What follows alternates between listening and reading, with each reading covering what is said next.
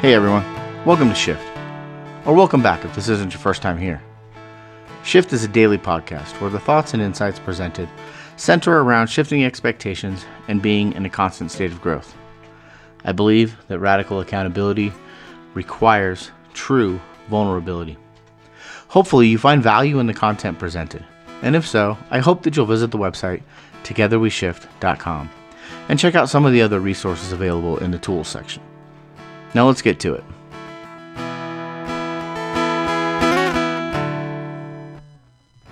Here we go. Welcome to Season 2 of Shift the Podcast.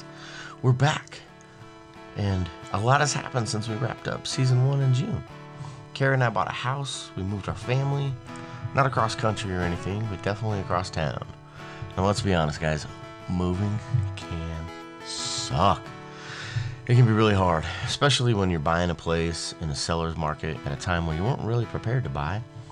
But, we've been renting for a while, and we had some challenges, and we had some things come up. We just felt like it was time for us to buy a house.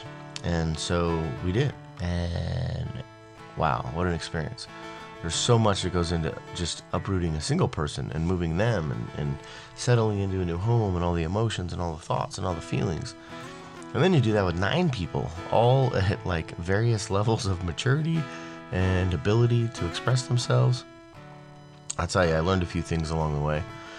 One of those being a reminder of just how little we control outside our ability to respond to stimulus.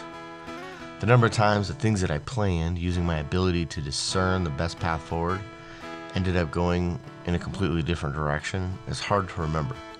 I just know that there was at least half a dozen opportunities for me to go, well, okay, I suppose all that's left here is for me to control how I respond, and me having to then choose to move on.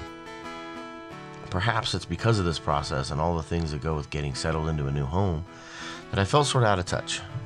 Maybe the focus on my family that kept me out of touch was a reflection of what's really important to me. My family, not the craziness of the outside world.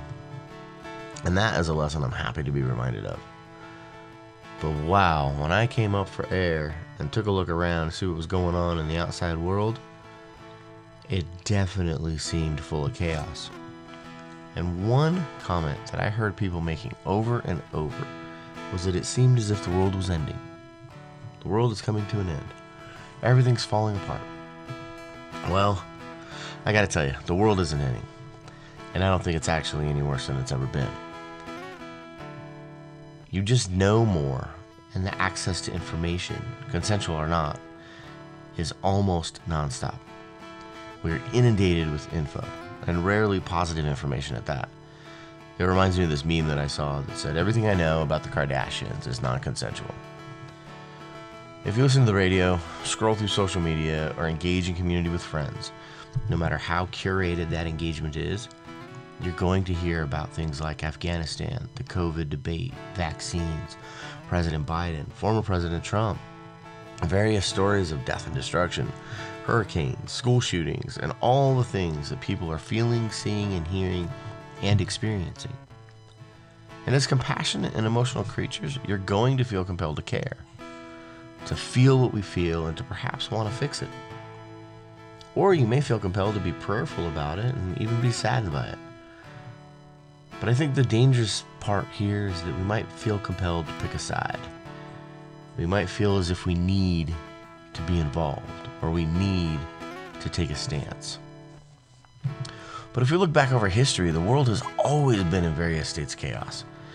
And we can look at things like the Spanish flu that killed tens of millions of people, and you had a 30% chance of dying. Or global wars we've been in, World War II, the Holocaust. Millions upon millions of people were killed. Or we can take it even farther back in history to the medieval ages, where sanitation, healthcare, proper, safe food, all of these things were non-existent, it seems. And you'd have entire villages just burnt to the ground over taxes, or you'd have an invading, warring village or party, or, and you just, life expectancies were half of what they are today. So I feel like we can look around and look at what we have and say, you know what, we're pretty okay. That doesn't mean that there isn't a lot going on, and that doesn't mean that there isn't things that need to be addressed. But I've recently been reminded just how important gratitude is and how we face those things. Because there are a lot of things that are going on. But I think we have to remember two things. One is something I talk about often, which is that tension between truth and grace. Because the truth is, we don't actually know exactly what's happening in so many of these areas where we claim to be outraged or scared and we're responding in fear. We know bits and pieces of those things. We know what the media shows us, and we know what is often sensationalized or biased. And that kind of brings me to grace and our core beliefs. Do you believe that people are mostly doing the best they can? Do you believe that the world is mostly gray as opposed to black or white? Do you fully understand the depth to which global scenarios are determined? Do you really think the people making the choices that impact those global scenarios understand? Probably not. So I think grace is necessary. And I think that the tension between those two is a tension that shouldn't be resolved. Because if it's all truth, we have no grace. And if it's all grace, we're never trying to resolve the problems. I wonder if this isn't what Marcus Aurelius was talking about when he said, we have the right to have no opinion. And I would almost take it a step further and ask myself, maybe we have a responsibility to have no opinion, or to at the very least withhold our opinions from being shared so openly and so often without reflection. Because what are they really based on?